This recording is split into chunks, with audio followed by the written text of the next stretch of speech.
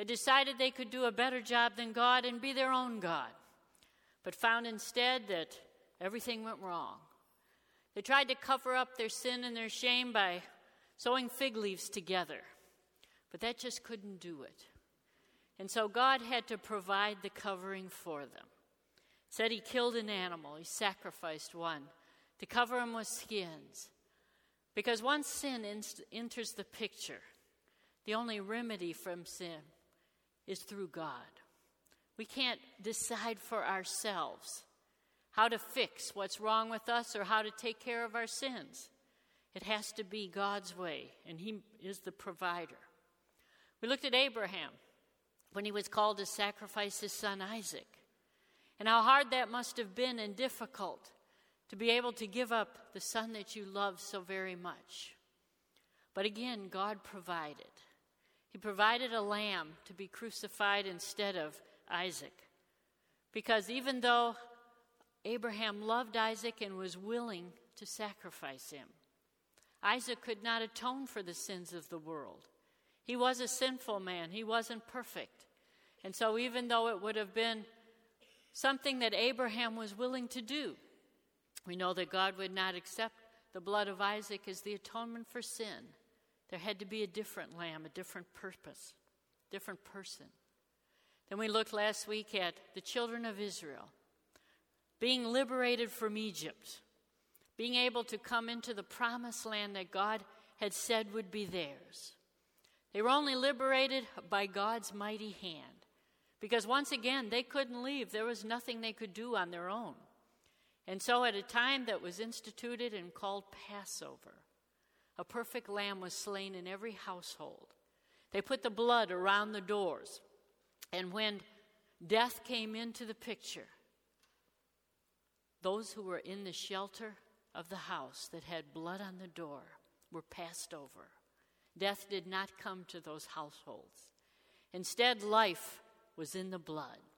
And they were able to leave Egypt, make their way to the promised land, and God gave them at Sinai the law, which allowed them to sacrifice animals continually, day and night, in order to atone for their sins and as worship to God.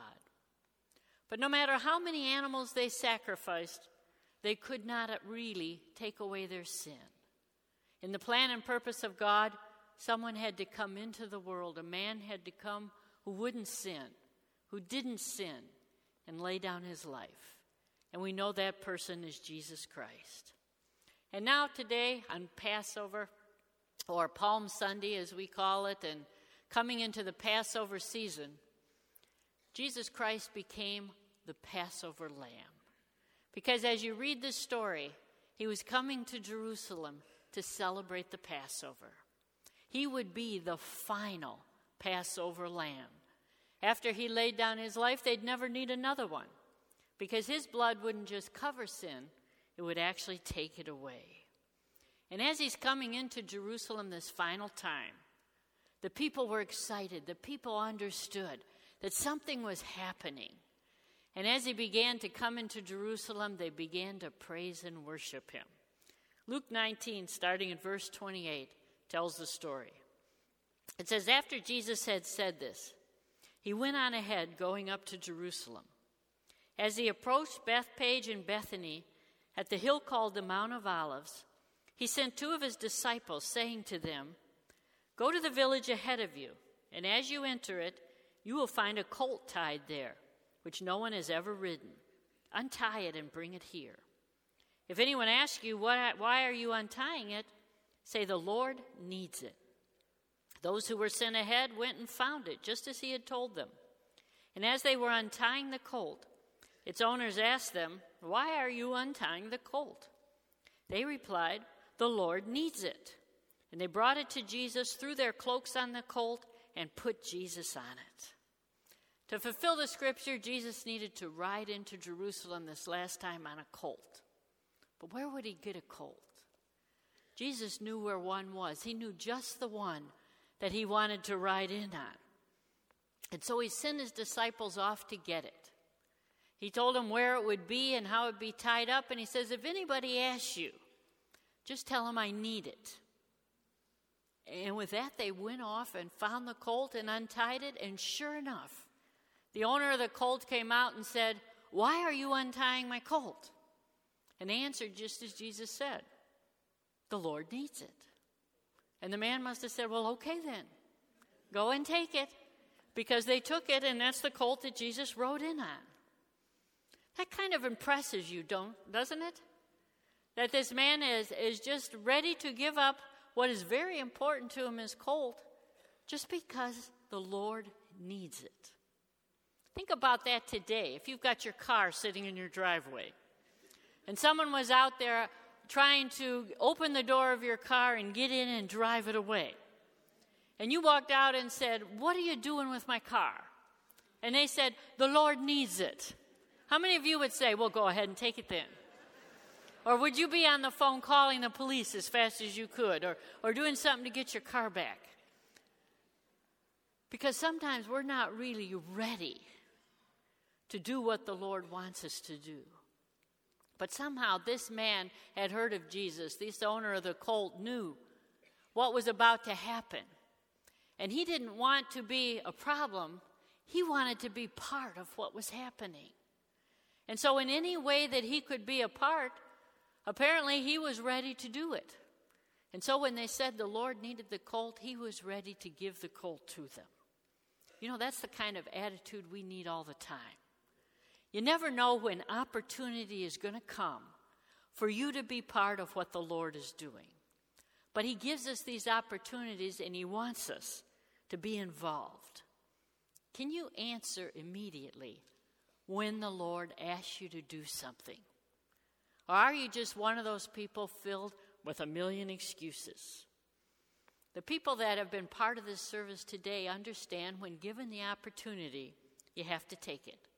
Parents that have understood we need the Lord's help in raising our children. And so when the opportunity came, they brought them to be prayed for. People that have found the Lord as their Savior and understand that command to repent and be baptized. And so we're willing to take that opportunity to meet the Lord in the waters of baptism. And now those of you down here willing to be confirmed, knowing that the Lord has taught you many things, and you want to continue to grow in the grace of Jesus Christ and answer his call upon your life. See, we all are called for a purpose. And when we have the opportunity to fulfill that calling, we need to take it. This man was willing to give Jesus his colt. And so they took it to Jesus. Jesus sat on it, a colt that had never been ridden before. But apparently the colt even knew that Jesus Christ was sitting on him. And so he started on his way to Jerusalem. Verse 36. It says, as he went along, people spread their cloaks on the road. And when he came near the place where the road goes down the Mount of Olives, the whole crowd of disciples began joyfully to praise God in loud voices for all the miracles they had seen. Blessed is the King who comes in the name of the Lord. Peace in heaven and glory in the highest. Some of the Pharisees in the crowd said to Jesus, Teacher, rebuke your disciples. I tell you, he replied, if they keep quiet, the stones will cry out. They began to worship and praise. They began to get excited for who this man was, the king that they had been waiting for, the one who was going to fulfill all the promises they had been told about over time. And they began to worship, they began to praise, they began to wave palm branches, knowing that the king was riding into Jerusalem. You know, when the Lord is in the place, you can't help but get excited. And worship and praise is part of our nature. It's just something we want to do when we're in the house of the Lord. That's why when we come together and we have a time of worship and praise together, it's that opportunity to tell the Lord how grateful you are for everything he's done for you. They were excited by what Jesus had been doing in their midst, the miracles he had performed, the things he had done, the teachings that he had given. And they were excited about what was about to take place. And you know, the Lord does things in our lives as well. When he saves you from your sin and gives you a new start in life, that should make you excited about the future. Because now you have a very different future than the one you had without Jesus Christ. And so that opportunity to come together and worship and praise his name and thank him for what he's done is something that should make you glad to be in the house of the Lord, to sing to his name, to praise his name, because we've been redeemed by the blood of the Lamb. Jesus Christ has healed many of us, and we have the opportunity to thank him for that. We've been delivered from all kinds of sin and the hold sin had on us. Many of us have been restored, and relationships in our families and friends have been restored through all that Jesus has done for us. We've been given a new start in life, and we too should want to praise him. See, there's just something wrong if you don't really want to praise the Lord. You knew there was something wrong with the Pharisees because with everybody getting excited, they were getting upset. And they came to Jesus because they knew what they were saying was a fulfillment of the Old Testament and meant they considered Jesus to actually be God.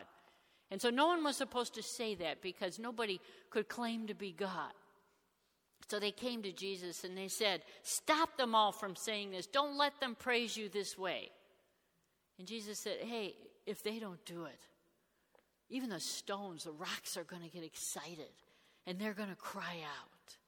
Because when you know who Jesus is, when it's dawned on you, he really is divine. He's the Son of God. He is able to seek and save those of us that are lost. You want to tell others, and you want to tell him.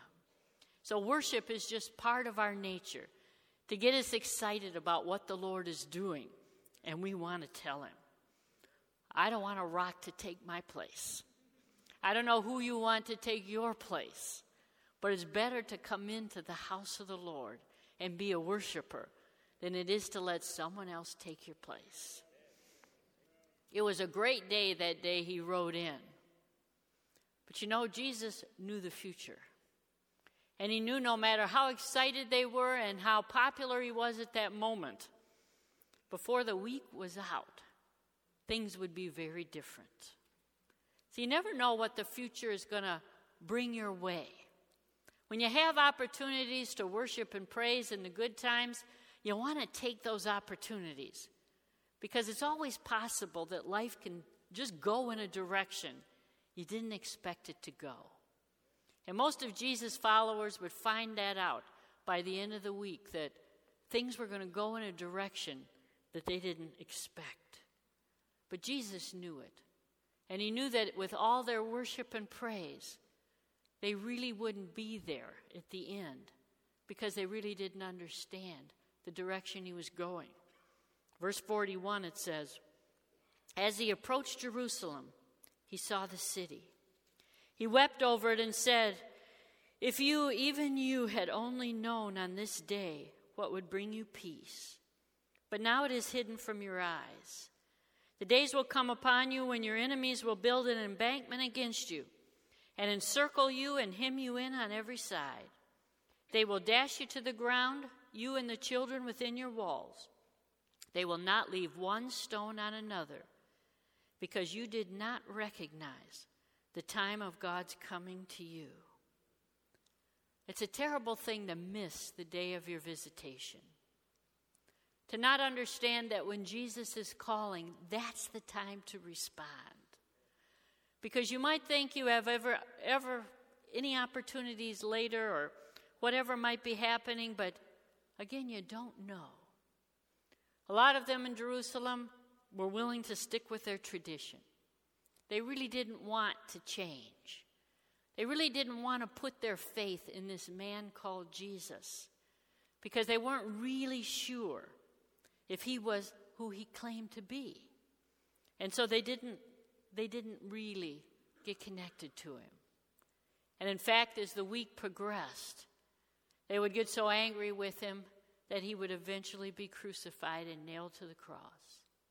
This week we call Holy Week is the rehearsing of that story. How from one Sunday to the next he could be hailed as the king coming into Jerusalem. but by the end of the week be nailed to a cross because they would miss the day of their visitation.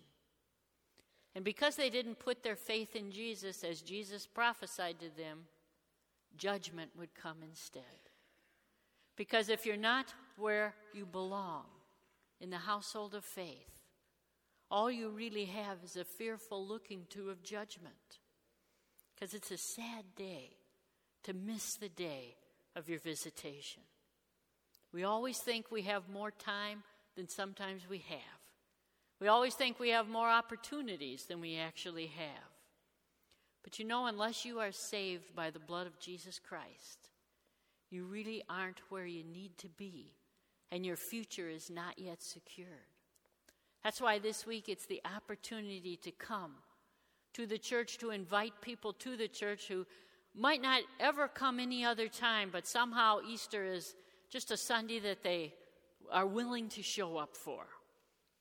And this Sunday to see the story of resurrection of the Lamb and the difference that he can make in our lives is an opportunity for many people to come to the knowledge of Jesus Christ and who he is. And it's your opportunity, if you know Jesus Christ, to bring them along so that they don't miss their opportunity and not really become part of what God is doing in this world. But today we have a group in front of us who hasn't missed the day of their opportunity, who, when asked to give their lives to Jesus Christ, understood the importance of that and did become part of the household of faith, have been buried with Christ in baptism, have been filled with the Holy Spirit, have studied the Word and know the importance of it. And now this morning we want to take the opportunity to confirm them in the faith of Jesus Christ, because we don't know what the future holds. We don't know the direction God will take them through life.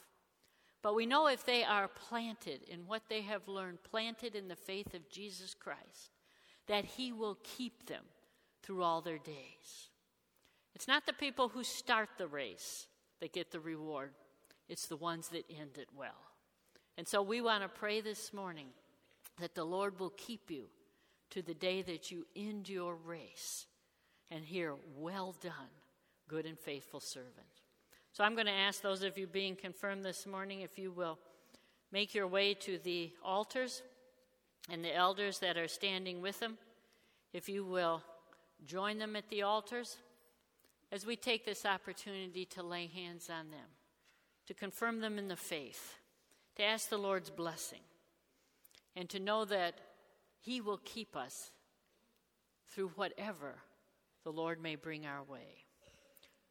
So class, I'm going to ask you if you will kneel. And elders, if you will begin to pray. And congregation, just pray with me and ask the Lord's blessing. Maybe reach out your hand towards them as we pray and ask the Holy Spirit to indeed meet them this morning. Heavenly Father, I'm so thankful that you have called and these people have responded to your call, that you have saved them. You have baptized them. You have filled them with your Spirit.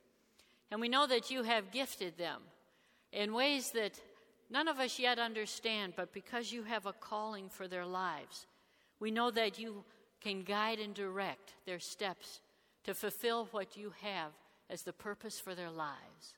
So, Lord, I ask now that, as the scripture says in the psalm, that as trees planted by the living waters, our roots will go down and we will grow to become a magnificent tree.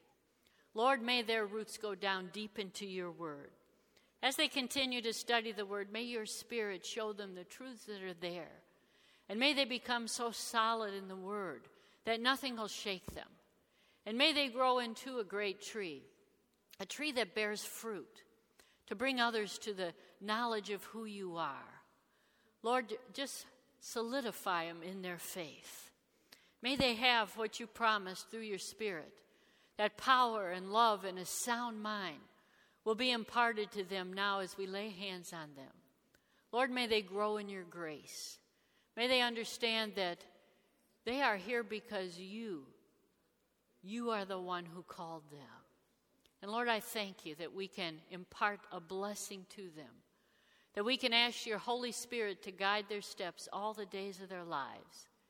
And now, Lord, we put them into your hands and ask your confirming word into their hearts. In the name of the Lord Jesus Christ, we pray. Amen. God bless you. And now I want to introduce to you those who will be coming into membership this morning. Some of them were just prayed for as part of our confirmation, and then another as well. So we will be praying for them and welcoming them, and then giving you the opportunity to welcome them. So our new members this morning, first of all, James Brandon. We want to welcome you into the fellowship this morning. If you can take your place at the altar. Also, Christine Brandon. Thank you. And then Karen Harrington, who we heard from this morning, and such a beautiful word. Thank you. Carl Mazel Jr. Carl is already down here, I think. Yep. Jeff Paxton. Yep. Laura Sirkovich. And Carl Williams. Come on up. And thank you. Congregation, won't you stand with me as we not only have this opportunity to pray over them, bring this meeting to the close, but to know that these are exciting times, to know that God still calls from generation to generation, and that we can be part of the community called the church that he has called us to be. Because as we've heard today, things happen. We lose people. The funerals we will have this weekend that we have had are the opportunity to show our love and care and concern for one another. Because we are family. We are part of the body of Christ. And now these are new additions to our family. And we welcome them and are glad they're here. And I hope you're excited that they are here as well. So let's ask the Lord's blessing on them as well. Lord, I thank you for this congregation that is here, this family that you have given to us. And I thank you for these lives that have been changed and found you and want to be part of this family. Because, Lord, we know as we work together, we can accomplish so much more than we can ever do alone. And, Lord, I thank you that you've brought these people to us. And now together may we grow in love and fellowship. May together we understand what the Lord has gifted us to do and be able to respond to your call. Lord, we don't want to be just tied to the post like that donkey was and stay there forever. We want to be people that answer your call. And so, Lord, put a desire in their hearts to really want to be part of this church and to reach out to those that you have yet to bring in that need to know who you are and need to know that you can change their situation. Bless them, I pray, in the name of the Lord. And bless us all this week. Lord, as we have this opportunity to remember all that you've done for us, may we come together Wednesday in prayer to spend some time like you did in the garden, knowing that we need to be in your presence. We need to talk to you and you talk to us. And prayer is such a wonderful thing. And as we gather on Friday to remember your crucifixion, the price that you paid so that we could be here today, we just want to thank you for that opportunity to know your blood saved us all. And then, Lord, Easter Sunday, the great resurrection, to know death has been conquered and we as your people will live forever and reign with you, not only with eternal life, but, Lord, as you return again. You set up a new heaven and new earth. Lord, what a family time and celebration that's going to be as well. And so as we worship and praise your name, and we thank you for all that you've done, Lord, bless us now. In the name of the Lord Jesus Christ, we pray. Amen. Before you leave, won't you come on up and welcome these people that are here and say, good to meet you if you don't know them. Good to have you in the house of the Lord, and God bless all of you this week.